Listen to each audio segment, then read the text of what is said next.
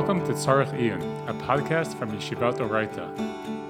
Listen in as two Rebbeim reflect with one another on current events and unpack central hashkafic questions that affect how they view the world.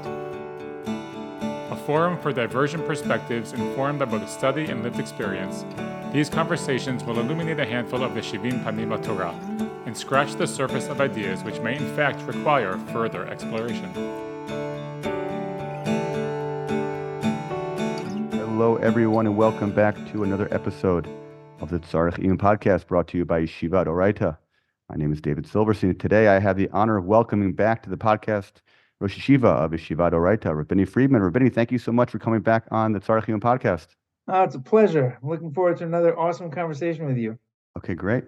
So we've been spending a pretty significant amount of time on the Tzarech Iyun podcast in the aftermath of the horrors of October 7th. Talking about this war from sort of all different angles. We've talked about it from the perspective of Torah sources. We've talked about it from the perspective of civic discourse, all different themes related to the question of October 7th. But I realized recently that there's one theme that we haven't really addressed sufficiently, and that is sort of the personal toll of war on the average Israeli. To provide a little bit of context for this topic, I was walking in Mamilla Mall to Yeshiva one day about a month and a half ago, maybe 2 months ago. And I bumped into your wife, Dorit, and I hadn't seen her in a while. And she said that she was going to see your son, Yair, who she hadn't seen for about 6 weeks because he was in Gaza. And I was talking to her in the context of our conversation. She had a line to me which really spoke to me. We were talking about the challenges of, having a child in Gaza. I obviously don't have any children in Gaza, but she was describing to me what it's like to be a mom. And then she said to me, "Ve'anigam miguyese kesafta." We were talking in English, but she had this one great line in Hebrew, "Shani miguyese kesafta," which translates as, I've been drafted, so to speak, as a grandmother, right? Because not only was your son in the war, but also your son-in-law, right? It was also in Gaza. And it made me really appreciate that, unfortunately, there isn't enough attention given to the human toll, right? The impact that this war has on the average family. And you're not only a father of somebody and a father-in-law of somebody who has been in Gaza for an extended period of time, you yourself are also a former company commander. So you know what it's like to be on the other side, to have parents worrying, be parents anxious about how their son is doing. So I thought, we would talk for this episode really about some personal angles, some personal anecdotes, some personal reflections about what it's like for you, what it's been like for you during this very difficult period. Maybe we could just begin, if you could describe a little bit your situation. How many children do you have? How many extended family members do you have in Gaza in the north? And sort of how has that been, just sort of day in and day out, knowing, where children are, when you're going to bed that night? Okay, so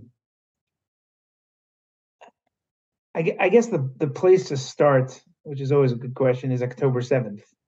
So we live in Efrat, Dorit and I. We have 4 children. Baruch Hashem, literally a few weeks. I mean, during Aseret Mitzvah, the period in between Rosh Hashanah and Yom Kippur, Adi, our daughter, got married. That's the 4th wedding of our 4 children. We did a mazinka. We were flying, and on the night of Simchas Torah, obviously I was in Yeshivat Oraita. We take over the Rova. We have Akafot, and I walked up into sort of Baka in that area where we had dinner with our son, who got married a year ago, and who a year ago finished his regular service. He's an officer in an elite commander unit in Samchanim and paratroopers in Orev, and we went up to have dinner with him and his wife. His wife also served in the army. She's an intelligence officer. She's intelligence, and it was awesome. And we had no idea that life was about to completely change. And that was Friday night. And Shabbat, by the end of Shabbat, I didn't really know everything that was going on because I was at the yeshiva and nobody had phones. But certainly by the afternoon, everybody understood something terrible was happening. By the next afternoon, our son-in-law, Eliel, whose wife, our eldest, is a doctor. She's an obstetrician oncologist, works at Tzaddik. He was drafted. Our son, Yair, was drafted. Our daughter-in-law. Yair's the one who you've been having dinner with. Right, exactly. He, left the next afternoon. His wife Tzipi was called up to the reserves because of her intelligent job, which even if I knew exactly what she does, I wouldn't be able to comment on it. But it's a serious job, and she was drafted. She was actually the first of the three of them. She went into the army first, funnily enough. And within another day, three of our nephews were drafted. All three of them from the Tzanchanim. Then a fourth nephew was drafted. He's in Kfir. And then you started to hear other cousins and relatives. I'm not even talking about the Oraita boys. We have almost 70 Oraita boys who served in the Israeli army. Almost all of them, either in Israel or came back to Israel. Somewhere between 30 and 40 of them serving in Gaza. So by the end of that week, I mean, the list was too long for Misha Berach. It was crazy. Yeah. Look, the first thing that happens is you realize that there are clear demarcation lines, not judgmentally, but just there are different groups of people who are going through very different things. I have a friend who had a very apt, observation. He said, when my friends from overseas call me, they ask me how I am. My friends in Israel talk to me, they ask me where my kids are. That was what everybody was going through here. Where are your kids? Right?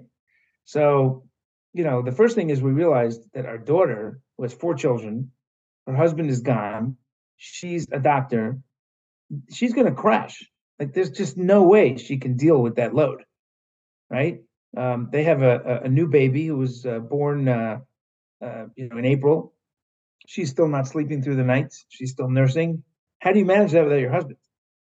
And so Dorit and I basically, I mean, our whole, you're almost embarrassed to say it because relative to people fighting in Gaza or people, who were in October 7th fighting or the hostage, it doesn't even bear mention. But you're right. I wouldn't say that there's been no focus from your introduction on the human dimension. I think that there are ancillary particulars to this that people, certainly outside of Israel, aren't fully aware of. Right. And that immediately happened. So very quickly, my wife basically, we didn't intend this. She went over for the night. She said, "Okay, I'm not leaving. I'm going to help you through the night because the baby's sick, and you can't not sleep in the night and do everything. It just doesn't work." And what basically ended up happening was she moved in with my daughter. Our eldest also lives in Efrat. They're about a 7-minute drive from us, so it wasn't such a big deal. She basically moved in. Mm-hmm. When Eliel got out on a break, she finally had a night at home. It was her first night at home in like 6 weeks. It was Right. crazy. Yeah, I mean, I think that's, exactly my point. In other words, there is a lot of discussion in the international press and, online about, the people who experience real horrors. But I think, for example, stories like your daughter, oftentimes get underrepresented. I mean, here you have somebody who's a doctor, who has professional responsibilities, who's certainly not getting off, right, of her responsibilities as a doctor. She has 4 children. Now, and obviously, when her husband goes to Gaza, it's not like he's texting her every night to say goodnight, right? I mean, I don't know, from your experience, how often did she hear from him? Did she hear from him once a week? Did she hear from him once every 2 weeks? So that actually, I think that was one of the more, again, you hesitate to talk about these things relative. Like my daughter kept saying, I haven't heard from him. But you know what? No news is good news. Right. Like every Israeli knows that the 2 most difficult words of this conflict are the words hutar lefilsum. Right. Right. The following names have been released for publication, which means that the families know. Yeah. Israel is very good about this. Like they Right. don't let it get out to the news as best they can until the families are officially notified, which itself is a horrendous experience. Right. I have a cousin, I'm sure you know, very close with, who was killed in the Second Lebanon War, and I watched what his family went through and my cousins. But and that's true. At the same time, because you have so many other people that you're close with, your heart still drops. Right. I mean, there's so many names in your head. Right. So yeah, on the one hand, not knowing is better than knowing. On the other hand, just not knowing is horrendous. And how did I'll you give you an manage? example. Sorry. My daughter, Dorit was over the house, and oh no, I was there. I was downstairs, and my aunt said, I'm just going to go take a shower, and I was with the baby, and I'll be in charge of all 4 kids while she's taking a shower. So she went to, and she forgot her phone. Her phone was in the kitchen, and I was with the baby. The baby was crying, so I was holding the baby, and the phone rang. Right, and I couldn't get the phone. It was her phone. It wasn't my phone. My phone was in my pocket. This was like, I don't know, maybe the first week, second week, and as she, I guess, was getting out of the shower or something, she hears her phone downstairs. But I'm sitting down there, so she's not going to come, right? And she missed the call. Within a minute, she had thrown stuff on. It was still wet hair, running down to the kitchen to see who had called on the phone, because she can't afford to miss phone call. She doesn't want to miss phone call. Right. And it was actually a number she didn't recognize, and that freaked her out. Sure. She might not even remember this now. Is it somebody calling with that kind of call? Is it just a friend? Is it, they're not allowed to take their phones into Aza, obviously. Did he have an opportunity to? So it creates this surrealistic stress. Right. I'll give you another example of that. So my son took me in. So this was conversations you never want to have with your kid. So my son is an officer, and he's in the elite commander unit. And we don't know when they're going into Aza. This is the first. As it turned out, they spent, I don't remember exactly what it was. It was definitely over 2 weeks doing serious training. Like, thank God somebody wise said, we're not running in because we're going to show them. We're going to do this at a responsible level. We're going to train them. We're going to make sure they're back. And these are really good soldiers. But anyway, so after about 2.5 weeks, they finally go into Aza. Now, they had their phones taken away most of the time before they went into Aza. So my son took me aside. I think when he went in, they have an ish kesher. They have somebody in the army whose job it is to collate these types of things, usually from the Shalishut, from Manpower. Said, you have to give us an ish kesher. Give us one contact person. If something comes up, person is wounded, something happens, we'll call that contact person. So this way you get to think about who you want that contact person to be. So my son said to me, look, I don't want Sippy his wife getting a call like that. And I don't want anybody getting a call like that. I want you to be the contact person. You have a little more experience with these things. I said, fine. He says, that just means you have to be, with your phone. And my wife was very nervous about this because, I teach in yeshiva. I leave the phone in the office. I'm going to teach. Okay. So the first Shabbat, now he's drafted, but I know he's in Rehovot, in an area, and they're training, right? And I didn't think about it. It was Shabbos. I don't carry my phone on Shabbat. So my phone was in my room, where it was. And, I don't remember still whether we were over at Mayan's or they came over to us. Like, we didn't have a Shabbat on our own for 3 months to read night.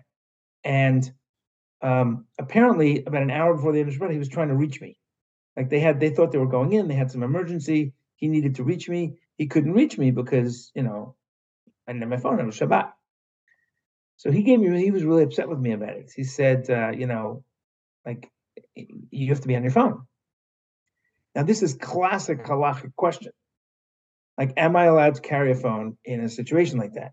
Right. And there's actually an interesting halachic discussion. There's the Shulchan Aruch talks about what you do, the code of Jewish law. What do you do if a woman is blind and she's in childbirth, which basically means she's a chola sheyesh basakana. There is risk to her, just to her life. And she wants you to turn the light on. She wants you to light a candle on Shabbat. Can you do it? Right. So the Shulchan Aruch says absolutely, because her mental well-being, the fact that she knows that you can see, contributes to her being calmer, and that's life-saving.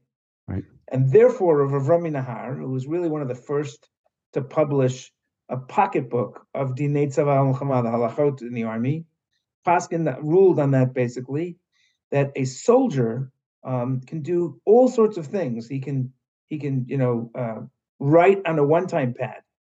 That means the names and serial numbers of the men in his, let's say, tank before he goes out on patrol on Shabbat, because that contributes to their mental well-being, knowing that somebody knows they're there.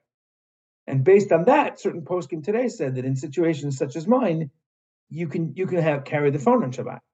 So all of a sudden, I'm carrying a phone on Shabbat. I don't do that, right? Like in the army, I did that. I never did that as a civilian before. Right. And then you go to shul. And I really felt like his mental like he needed to know that I had the phone on me. It took me 2 months to convince him I didn't think that was so. But for 2 months, I carried my phone on Shabbat.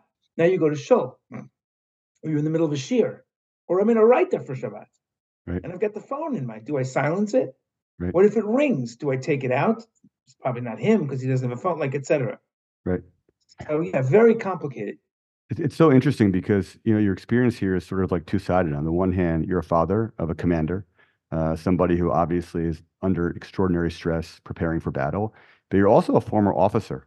And when you were in the army, so obviously cell phones were not nearly as technologically advanced as they are today, right? I assume that when you were in Lebanon, there was no possibility of you texting anybody; it just wasn't a live option. So I'm curious, sort of from that angle, as somebody who's sort of seen both sides. Right. Do you think that the issue of being able to be accessible and the extent to which we can make phone calls so easily sort of makes it easier or, in a certain sense, more difficult than the soldier, right, on the front lines? I actually saw an amazing thing on social media where someone posted a thing of a woman that apparently when, chas v'shalom, there's someone who's killed in battle, so they send somebody to someone's house and they knock on the door. So it was an older woman who was living alone, and she posted a sign in Hebrew that said, "Under no circumstances should anybody knock on my door unless it's life-threatening." Because for her, every time someone knocked on her door, right, there was this immediate terror, right? So I'm curious, from that angle, do you get a sense that the technology here made it better, or in a certain sense, make it worse? From your experience, what was life like when you were in Lebanon, knowing that you didn't have any way to sort of, call your dad even if you wanted to? Look, it's a double-edged sword. I'll tell you both sides of the story. Um, First of all, I remember when my grandmother passed away. I was at the end of a particularly difficult period of training. I was in tank school in the field. It was like 3 months of you're just out in the field all night and all day in the mud. It's just horrible. And we just finishing this up, and I get a call. Like, one of the commanders says the company commander wants to see you. Now I'm not even a sergeant yet. I didn't even know that I was going to go to commander's course. And the company commander, like, this is not your sergeant. It's not even your platoon commander who's his commander and officer. It's the company commander who's his officer. He's like God, and he wants to see you in his office. This is not something you look forward to, right? They're not. And I get there, and he's there, and my own commander is there, and the Ksinat Tash, there's an officer who's responsible for Tnai Shirut, for these types of things, dealing with soldiers' issues, psychological issues. They had found out that they'd gotten a call from the consulate through my parents had somehow gotten to them that my grandmother had passed. I was very close to my grandmother. And so they wanted me to know. So, I'm like sitting there kind of crying in the office, really hard time. And they said that two things. They said that they had arranged that if I wanted to, I could go back to the States for a week to be there for the funeral, the Shiva, whatever would need be. And you have to understand, like, you're in the middle of Gehenna. I mean, you're covered in grease and just, I'm going to go back to America if they're going to let me go to America for a week. Like, even without that, I want to see my parents and I want to see my grandmother and whatever. But then they said, but you should know that we just completed the list of who's going to be invited to commander's course. And we decided you're going to be invited to commander. Now, nobody else knows this yet, but we want you to understand that if you go back for a week now, you're going to lose that opportunity because you finished this course. Commander's course starts next week. You have to go. If you don't go, then you won't get the commander's course. So I really struggled with this, and I actually made a mental decision that I was gonna go back, like Kibbutz Avim, my grandmother. Then they said that they'd arranged a phone call for me, and that I was going to get a 3-minute phone call. The Army would sponsor a 3 minute because it was a lot expensive, to call the States in those days. So I had 3 minutes, 3-minute phone call. And they took me to an office and they said, so my father has just found out his mother passed away. My grandfather passed away years earlier. I have to talk to my parents about whether I'm going to stay in Israel and go to the commander's course or whether I'm going to go back to the Shiva. In addition to giving the Chaman Prince, I had 3 minutes. That was what I had. And when we got on the phone, so they didn't know any of this, and I had to tell them this. And my father's reaction right away is, "I don't want you to come home. I don't think you should give that up. I want you to go to commander's course."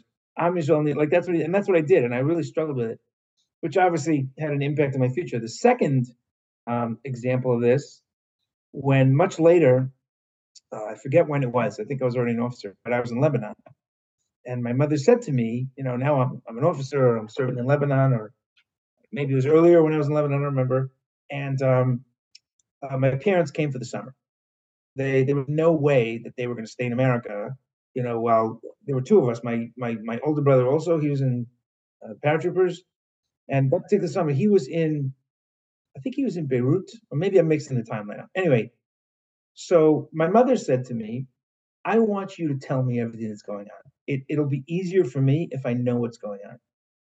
Tell me what's going on, right?" So we were sitting Shabbos afternoon. I'd gotten out for Shabbat. And I told them what I'm going through. I told them, the grenade that missed me. I told them, a whole bunch of stories, being shot at and a sniper hit somebody next to me, all these kinds of stories. And while I'm doing it, maybe I shouldn't be telling you this, but she said, really appreciate, give me a hug, whatever. I'm going to daven for you, whatever. And then I found out later how difficult that was for her. And I made a mental decision. I'm just not going to do that again. I'm just like, it's too difficult for her. Why would I do that?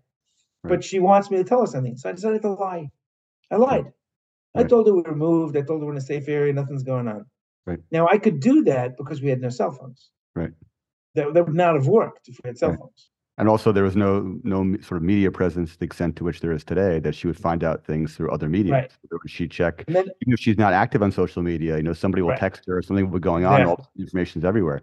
That's actually really interesting sort of framing of it, because you mentioned, grandparents and relatives. You also mentioned before your son-in-law Eliel, who's in Aza, and you have your daughter who's managing 4 little kids, and also managing very intense shifts as a doctor. So just to full disclosure, she was on. This is a great example of an ancillary price. She was on Chufshat Leida. The baby was born. She had maternity leave. She was supposed to go back to work full time. I think it was like October 8th. It was either that Sunday or a week later. I think it was a week later. And so she said, "I just can't. Even with even with you guys helping, if he's not here, people don't understand what it means to be a resident. If you don't have a husband that's supportive, I don't know how people do it." For sure. So she pushed off going back, and in fact, only recently she went back to Tarniot, and she's now working. And in I think 2 weeks she's going back to full-time work there. It wasn't. That was a part of the puzzle. The bigger part of the puzzle was just on a personal level. I think what's scary for wives, family, is the unknown. I thought about this because I was talking to my wife about it. I never was really, I had a hard time during the second Lebanon War. I mean, I have to think it's all one Lebanon War, but they call it the second Lebanon War. That was actually the first serious conflict that I wasn't part of. I was still in the reserves, but my unit didn't get called up. They didn't need me, and so I got to see what it's like to be in the what do they call it? The rear command, the ORF. What is the ORF in English? The home front. The home front, right? It's not easy. Obviously, it's not as difficult as being in Lebanon, but it's not easy. And it was very difficult for me because I recognized all these names. And to hear those names again and realize we're back where we were was difficult. But on the other hand, I didn't have anybody who was struggling in the same way. I didn't. There were people I knew who were in Lebanon, but they weren't. It happened to be. Remember that in Lebanon, in the second Lebanon War, I think they drafted 30,000 people. That's a tenth of what they drafted now, less than a tenth.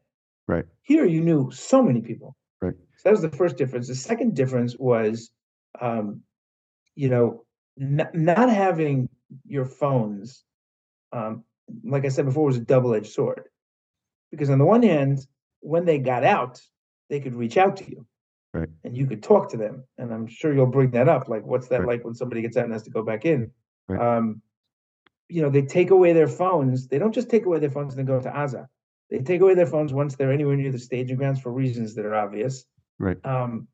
And just that unknown is incredibly difficult. And what I realized was, like I had this discussion with my wife. I never really thought about what it was like for you. Like when I was in the regular army, I wasn't married. My parents were in Chutz La'aretz. They were in America. It was a big party. There was a particular period of time where I was absolutely sure I was going to die.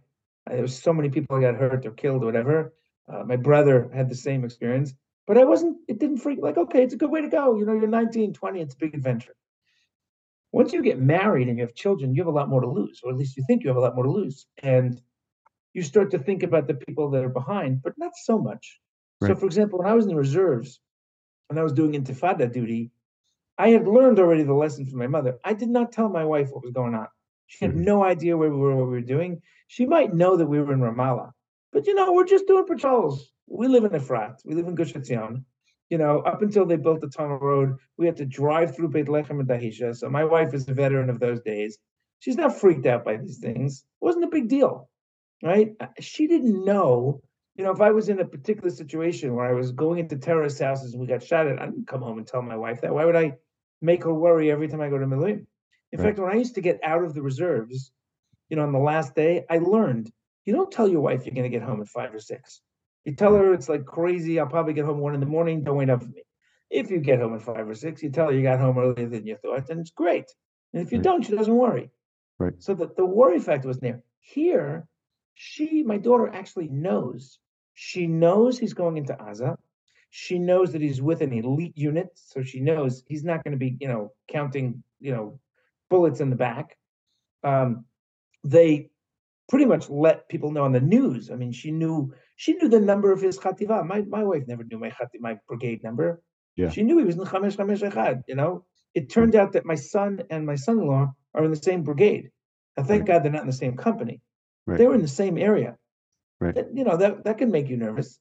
How And does he how does loses his phone. Pardon? sorry. I'm sorry, go ahead. No, no, no. So they take away his phone, and now she has no way of knowing. So I Right. realized what's really scary here is there's no end date. Right. You can deal with this. My wife always knew that I'm coming back 30 days later. Like the period of time where I didn't know when I was finishing because we were at war in Lebanon, I didn't have people worried about that issue.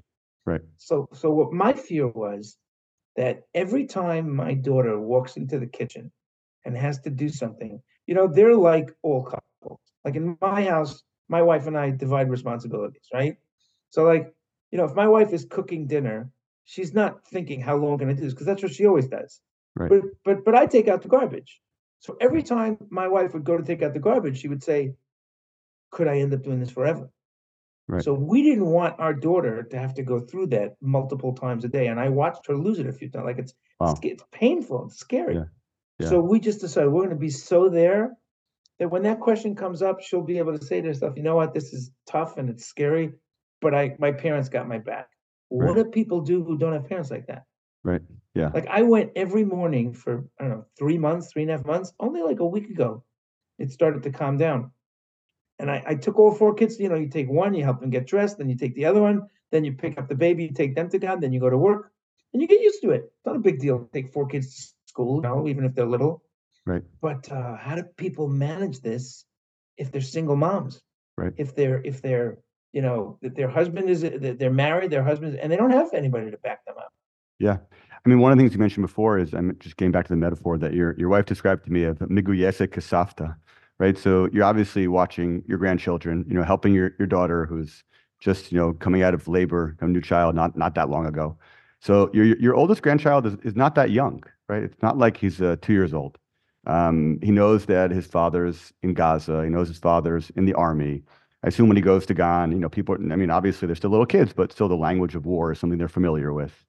So how did you navigate that? I mean, that's again another piece of this discussion that I think is oftentimes, I understand why it doesn't get as much press, so to speak, as the stories that really, are the ones that make their ways to the headlines. But I mean, imagine here you have a little kid, how old is he? 8 years old, 9 years old, 10 years old. He goes to sleep for a month and his father is not there and his grandfather's there. And how do you as a grandfather, what was the dialogue like? What did you guys talk about? Well, I think there are two or three variables in this topic. First of all, obviously different kids are different. So, for example, our oldest, who's going to turn 10 in March, is he's just very old for his age, very mature for his age. You know, he speaks 3 languages. He's really very very bright. So on the one hand, he's very discerning. On the other hand, he's very intuitive and understands, that this isn't the time to lose it type of thing. So I'll give you one example. I decided the first time I was taking our youngest granddaughter, which is not our youngest grandchild, but she's 4 and she goes to Gan. And I figured out that trying to take all 3 or 4 of them, out of the door at the same time is much harder. Her Gan is like a 5-minute walk from the house. I said, you know what? She's always ready first. I'm going to take her. And that way I'll have 5 minutes of alone time with her when I walk her to Gan. Then I'm going to come back. Then I'm going to pick up the 2 older ones. Then I'm going to come back and get the baby. That was just easy. And so little by little, my daughter's morning gets easier. And if my wife was there, which she usually was also. So after the first day, I realized like she didn't want me to go. I'm not sure what the background to that was. Did she not want me to go because Abba isn't coming back? When are you coming back? So the next day, I did what most parents know how to do well, which is educational bribery. And I showed up with treats, right? And it got to be a habit. And I had an interesting discussion with my daughter. Like, this is one of those tiny, minor ancillary impacts of the war. Every morning I took them, and every morning I gave them a treat. Like, when you don't get the treat till you come out the door. And one granddaughter gets it when she gets to school, the other one likes it on the way to school, whatever. I learned what treats they like. Anyway, one morning, one night, and I would go over at night, and I'd be with them at night and tell them stories, put them to bed. And I'm sitting with Ayala, who's 5 or 6 now, first grade, and she's sort of the second. And I said to her, what's your favorite treat? Because I'm trying to figure out like what treats they like. She looks at me and goes, Abba. Wow. How do you answer that? Right. And her eyes are starting to tear. And they say to you, like, when is Abba coming home? Matai Abba Choser, right? Why do we have to have a war? So Amitai is there and he's listening to this. He says, what do you mean? He says, war is great. So I'm looking at like, what? He says, listen, the first few weeks, there was not enough manpower in the schools. So first they had no school, and then they had, school till 12 or something. And then the other group took from 12 to 3, like they split it up. So he says, there's less school. Sabi and Safti are here all the time. We get treats every morning, and we get to do a lot more watching because like they can't stay on top, so they watch a little more than the. Right. He said the only thing bad is that Abba doesn't need it. War is great. Now, whether he really believes that or he was just being very clever with his sister, I don't know. Right. So different kids react differently. That's first. Right. Second of all, I think that there are certain patterns of behavior that change. I was talking to Eliel about this when he got out on a visit. You create a new paradigm and a new sort of mode of behavior, and then all of a sudden he comes back. So like he got out, I think it was after 4 or 5 weeks, he got out for like a day and a half. So obviously I'm not going to go, like obviously Dorit came back home and I wasn't going over the next morning, and I sent them a text. If you want me to, I'll come and take them and then you can have some time. But obviously he wanted to take his kids to Gan. So they have like 36 hours, but like Mayan has gotten into this routine and he's not part of the routine. Now he comes back for 24 hours and he feels like a guest in his own home. Also, He's used to being at home. I mean, he's the CEO of a company. He's very busy. He's no busy.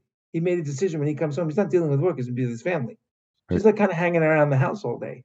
Right. And he starts looking for all the things that he can do to help, like all these little details that are part of this equation that nobody really thinks about. Right. So yeah, look, we don't really know. And Bezrat Hashem, we're blessed and we should continue to be blessed. We don't really know the full impact of this. I think it's going to take a long time. They have friends, whose relatives or parents or whatever who were killed. Right. They talk about it in school. Right. That the realities are different now. Right. It's a tough question. By the way, they have an unknown because both Yair and Eliel got out. They pulled their brigade out, and they were told that you'll have a few weeks at home. They weren't told you're done. Right. And then they were told we might go back in, go up north. Nobody knows what's coming. Is there a war in the north? Right. Is there? So it's kind of this reality. Like my son decided, you know what? He was supposed to do his psychometry. He was supposed to take a course to study for this. I don't know what that is in English, but it's a matric exam that you take to get into university. Right. And obviously the course got canceled, and he wasn't there. So now they have a new course starting. If he doesn't take this course, he's going to have to push off university for a whole year. So he decided, I'm going to take this course. And, we'll have to see what happens. He has no idea if he's going to get to finish the course, if he's going to go to university. He doesn't know when he's going to school. Right. Right. Would you say that, I mean, again, I think one of the, I think one of the many reasons why you're like a really unique person to talk about this is because, again, you sort of wear two hats, right? You're not only a grandfather, a father, but you're also somebody who's a former soldier. Would you say that, given your experience, as a soldier, it makes it more difficult for you, to sort of know exactly what goes on, as a combat soldier?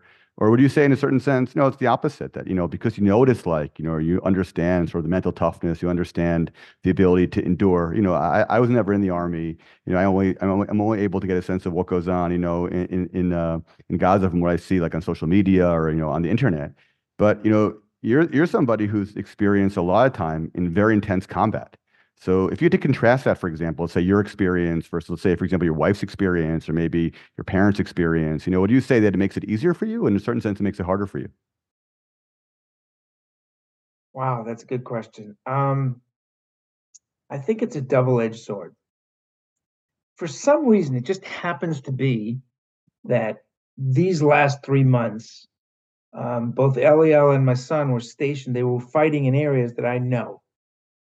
They were in Jabalia, they were in Beit Lahia, they were in areas in Sajaiya in northern Gaza. And I spent time there. I spent time there in Sadir. I spent some time there in Miluim. There were a couple of times I saw pictures and I'm like, what happened to that clock tower? The clock tower isn't there anymore. So on the one hand, it was a little easier for me. I also, there's a certain language that you speak when you've been through these things. You have this common language, common understanding with your kids that anyone who hasn't done the army just doesn't have. It's just like any other profession, right? If you're a doctor and your daughter's a doctor, I listen to my father-in-law was a doctor, is a doctor, and he talks to my daughter about things that I can't follow. So on the one hand, it makes it easier. It's also significantly different in terms of now. Like my son and I had a pretty intense conversation about some of his experiences. And my wife was pushing me, like, talk to him because he needs to get this stuff out. And obviously he needs to talk to somebody who's been through it. On the other hand, when I know what they're doing, I understand what the risks are. I suspect, fear is about the unknown. What makes us afraid most of all is that we don't know. If you could really know, you would never be afraid. Right. That's why anybody who has true emunah and totally knows that Hashem runs the world has no fear. I don't know if human beings are capable of reaching that level, but to the degree that you can get there, it definitely helps. Mm-hmm. So I think knowing more is helpful. That's how I felt. Mm-hmm. The only aspect of this that was a little difficult is you just don't know. You don't know when they're getting home. You don't know what they're going through. I cannot even imagine as an example. I have a close friend Zach Baumel, who was missing in action for many, many years. His body was finally returned a few years ago.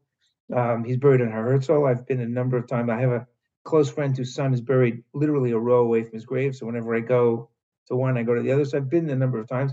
And I got close with his parents over the years. Father Yonah passed away a number of years ago. His mother is still alive. And I followed this journey through their eyes. And it's just insurmountable suffering. It's beyond my comprehension.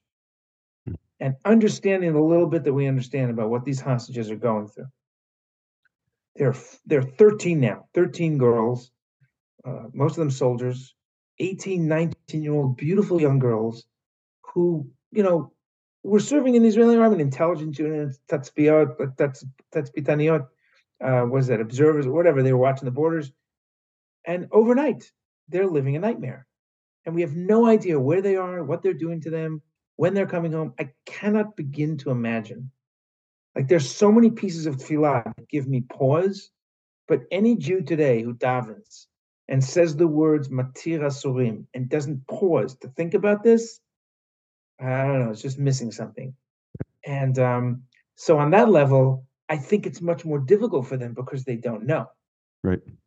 Would you say Yeah. that just in your own experience, again, like you mentioned before, let's say your son Yair coming out or your son-in-law Eliel coming out and not knowing if they're going to come back. You mentioned your son Yair trying to, re-engage a psychometry course, right? And I think that's actually a really interesting framing, right? Because oftentimes, when soldiers get out, right, of battle, it's not like they have a 2-month vacation to recalibrate. It's not like they have 2 weeks off to sort of like, reflect and, process. Oftentimes you have to go back, right back to real life. From your experience as a soldier, what was that like? I mean, what's it like for somebody to come out of Gaza, have been in Gaza for 6 weeks, and all of a sudden to go right back into a psychometry course? I mean, when you were that age, I assume you also had similar experiences. You got out, went to your parents' house, or you went somewhere else. What was that like? Was it easy to transition back and forth, or did it require a lot of time to sort of process, re-engage, and only then to really appreciate that you can come out of it?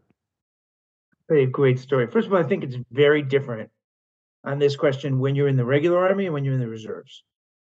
When you're in the regular army, part of you feels you're growing but most of you, at least for me, most of you just wants to be done. It was probably one of the, if not the most difficult decision I ever had to make to go to officers course, and particularly to go back, because I understood it would mean a lot more time in the army. I really wasn't cut out to be in the army. I didn't want to be in the army. I felt it was something that we need to do for Army Israel. And I had this opportunity. They wanted to send me on to, higher courses and battalion command, whatever. And I just decided there were other things I wanted to do. And I couldn't wait to get out once I knew I was leaving. And you think you're finished because, it's a long time to be in the Army, 4.5, 5, whatever it is, years. And the truth is you're just getting started. You just don't realize that. On certain levels, the reserves is much more difficult. I didn't even, well, it's a longer story, but I could have finished the reserves when I was 40. I stayed in the reserves till I was like, I think 52, 53, because it was just difficult to find someone to take my place, and felt I was contributing. And at a certain point, I realized it was time to pass the baton. So when you're in Sadir, when you're in the regular army, yeah, there is a difficult transition, but you go through it to some degree when you get out of the army for the weekend. And when you're in Lebanon, it's much more difficult, but it's not a big deal. I'll just give you one example. There was a summer when my brother, who started the army before me and finished before me, we were both in Lebanon for like, I don't know, 6 months, whatever it was, a year. And we both got out at the same time, which was rare. Like I would be out, he was in, he was out, I was in. So this Shabbat, we were both out, and I was like really excited. We're going to spend Shabbat together. My parents had gotten an apartment, and we're walking down King George Street towards the corner of King George and Yaffo, right? And we had both just gotten down from Lebanon. Like, we were just in our, like, once you've been in the army for, like, if you've just drafted, there's that, sort of Saturday night walk, or Friday, you're in your uniform, you walk through town, you feel like a king. That lasts one time. After that, you just can't wait to get out of your uniform. So we were already at that stage. So we're walking down and some car backfired. And the two of us, without thinking, hit the dirt. Like we literally threw ourselves on the ground, did a Gilgul Krava roll, right? And then, sort of reaching for the guns we didn't have on us. And there were people walking by, and they understood exactly what happened. They all started laughing. Like it was hysterical. Like these two guys were obviously, and then somebody came over us, said, Kolakava, whatever. So you don't really leave it. When you're in reserves, what's hard is making that mental switch when you get back. Mm-hmm. It's, you get used to it. Right. I also think there's a difference from being in the reserves, being in, some of the reserve duty that you do is like, it's just difficult, but it's not dangerous. Like you're in maneuvers, you're practicing tank maneuvers. So you're covered in pudra and you're miserable and you haven't showered I don't think civilians understand very often just how much, like whenever I see somebody who's sitting and learning Torah, saying like, okay, we serve Am Yisrael, you serve Am Yisrael, it's hard to learn Torah. I think that's true. It's very hard to learn Torah all day. You cannot compare learning Torah to serving in the army. There's just two different levels of difficulty, in my opinion, having done both. Right. But yeah, I think it's very difficult. And I think that when people go through this type of warfare, the army is actually being smart about this. Both of them got out. They were told they were getting out of Gaza, and then they had a week of 3 or 4 days of army psychologists, brainstorming, strategic. And then they had a week where they said to them, "You're still technically on reserve duty. You're not going to be released until Thursday, but you're off." Mm-hmm. They gave them a week where they were technically still in the army, so people who really would have to go back to work otherwise didn't. And that was very clever. They forced them to take this buffer, which I think was very clever. But yeah, it's difficult. Maybe if we could end by sort of shifting a little bit, in addition to being a Saba and a former commander, you're also a Rav, Rosh Yeshiva. So I'm curious if we could just talk for a few minutes about your experience personally, being a soldier, in terms of the religious implications of feeling like you're really on a type of shlichut. I mean, most of the wars I assume that you were a part of were difficult wars that were essential for Israel's survival. And currently the current war is another example of that. So from a religious perspective, obviously, it's challenging to daven, and obviously it's challenging to, engage ritually to do an Netilas Yadayim, in places where you don't have access to water. Okay, but beyond sort of the specifics, what was your experience like as a religious soldier, feeling like you are in the first Jewish army in thousands of years, right? This is an army that, Jews for thousands of years could never have imagined being a part of, and you have the extraordinary privilege of being a part of it. I think one of the amazing things about October 7th is that, you had all these people coming back to Israel to serve. You had 300,000 additional Israelis coming back from overseas to serve. And there's a collective sense of shlichut. If you add to that the religious sense that, you're really part of a redemptive process, something transformative is going on there, right? Did you feel that? I mean, obviously, day in and day out, there's a lot of challenges, but did you feel like religiously inspired when you were going through that? Look, one of the things that that I decided to make sure of, especially when I went to be an officer, I had a chavruta, a study partner, who tried to convince me not to go. It isn't like today. In those days, there were very few guys with kippot on their heads who went to become officers.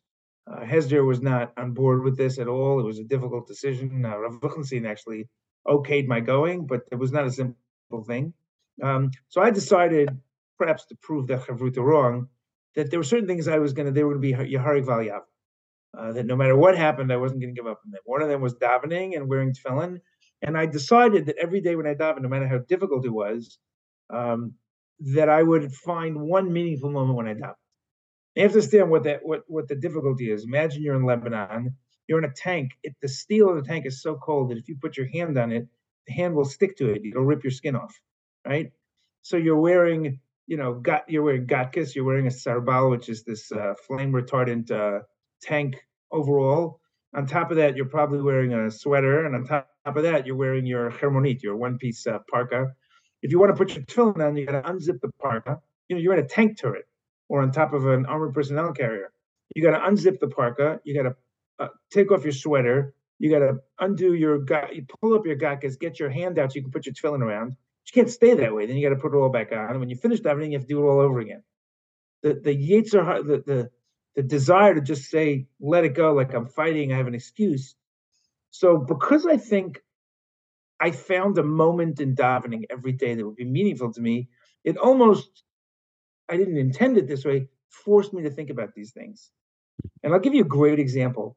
I had a custom to say Tfilat HaDerech every time we went out on patrol. And this is a halachically debatable topic, because sometimes you go on a patrol, you're not leaving a city. Like when you're in Beirut, you're not leaving the city. So there's debate whether you say Tfilat HaDerech if you're not leaving the city. I said, I'm in a Jeep or a tank or an armed personnel carrier. I'm going to say Tfilat HaDerech. I'll find out later what Hashem thought, right?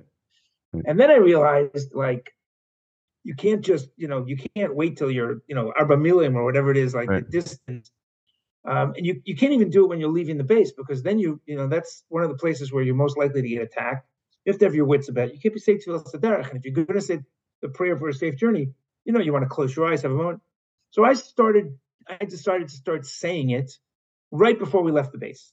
Like the last thing I would do, my unit knew, before I gave the order, it's a longer story, but one time I was leading a mission of, which basically the entire battalion was depending on me navigating our company in the mountains in Lebanon to a particular place where our company would sort of look out over the entrance to a village where the rest of the battalion was going in to clean up terrorists and whatever. And I was in the middle of saying Tfilas Haderech, right? With a lot of kavana, because it was actually terrifying. I was really nervous about it. I was actually less nervous about the fear of getting killed than I was about getting lost and getting the whole unit lost. But anyway, and the battalion commander radioed in the middle. And, eventually I got the mic because I was in the middle of Tfilas Haderech. And he says to me, what happened was that the loader had the mic. And the battalion commander says, like, here is two, this is the commander. And the tank crew members love to play with the mic. So he was holding the mic and he said, this is the loader. And the battalion commander, who is the god of the company commander, so he doesn't want to, he says, I just want to talk to Kod Kod. And when I get on the mic, he says, are you saying Tfilat Haderech? because the loader said, he's talking to the commander-in-chief, right? I had no idea how he knew that I did that, but I said yes. So he made me wait. He put the entire battalion on the battalion frequency, and then he asked me to continue, and it took me a minute to understand. He wanted me to say Tfilat HaDerech. So I said Tfilat HaDerech before we went on a dangerous mission in Lebanon for an entire battalion over the radio frequency. Wow. And after that, every single tank answered Amen. Wow. There are moments where you so feel the sense of, what a responsibility, despite everything and it's terrible. What happened on October 7th is horrendous. And I hope we catch and do what needs to be done with every last one of them, every Hamas terrorist, without anger, just because justice needs to be done. But, somebody that I'm close with, who was a Holocaust survivor, said people are comparing this to the Holocaust. It wasn't even one afternoon of the Holocaust. Like, what a blessing that we live in a time when we can be part of this. So, yeah, I think every Jew everywhere has to struggle with this question. It's not for us to judge whether you should be here or there. The Lubavitcher Rebbe of Soloveitchik of Moshe Feinstein did not come back to Israel. So there must be a legitimate reason to stay in America.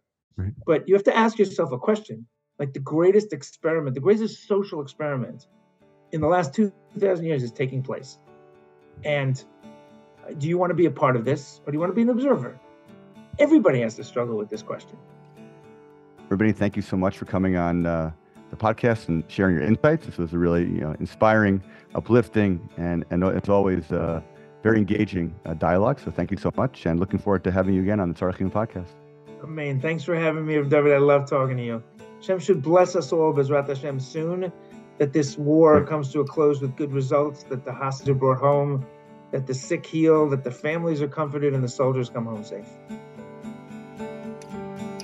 Thanks so much for joining us today. If you enjoyed listening to this episode of Tzarech Iyun, please share it with others. Also, might appreciate being part of this conversation. If you haven't yet, please rate, review, and of course, don't hesitate to be in touch with any questions, comments, and topic suggestions at oraitapodcast@gmail.com. This is Tzarech Iyun, a podcast of Yeshivat Oraita.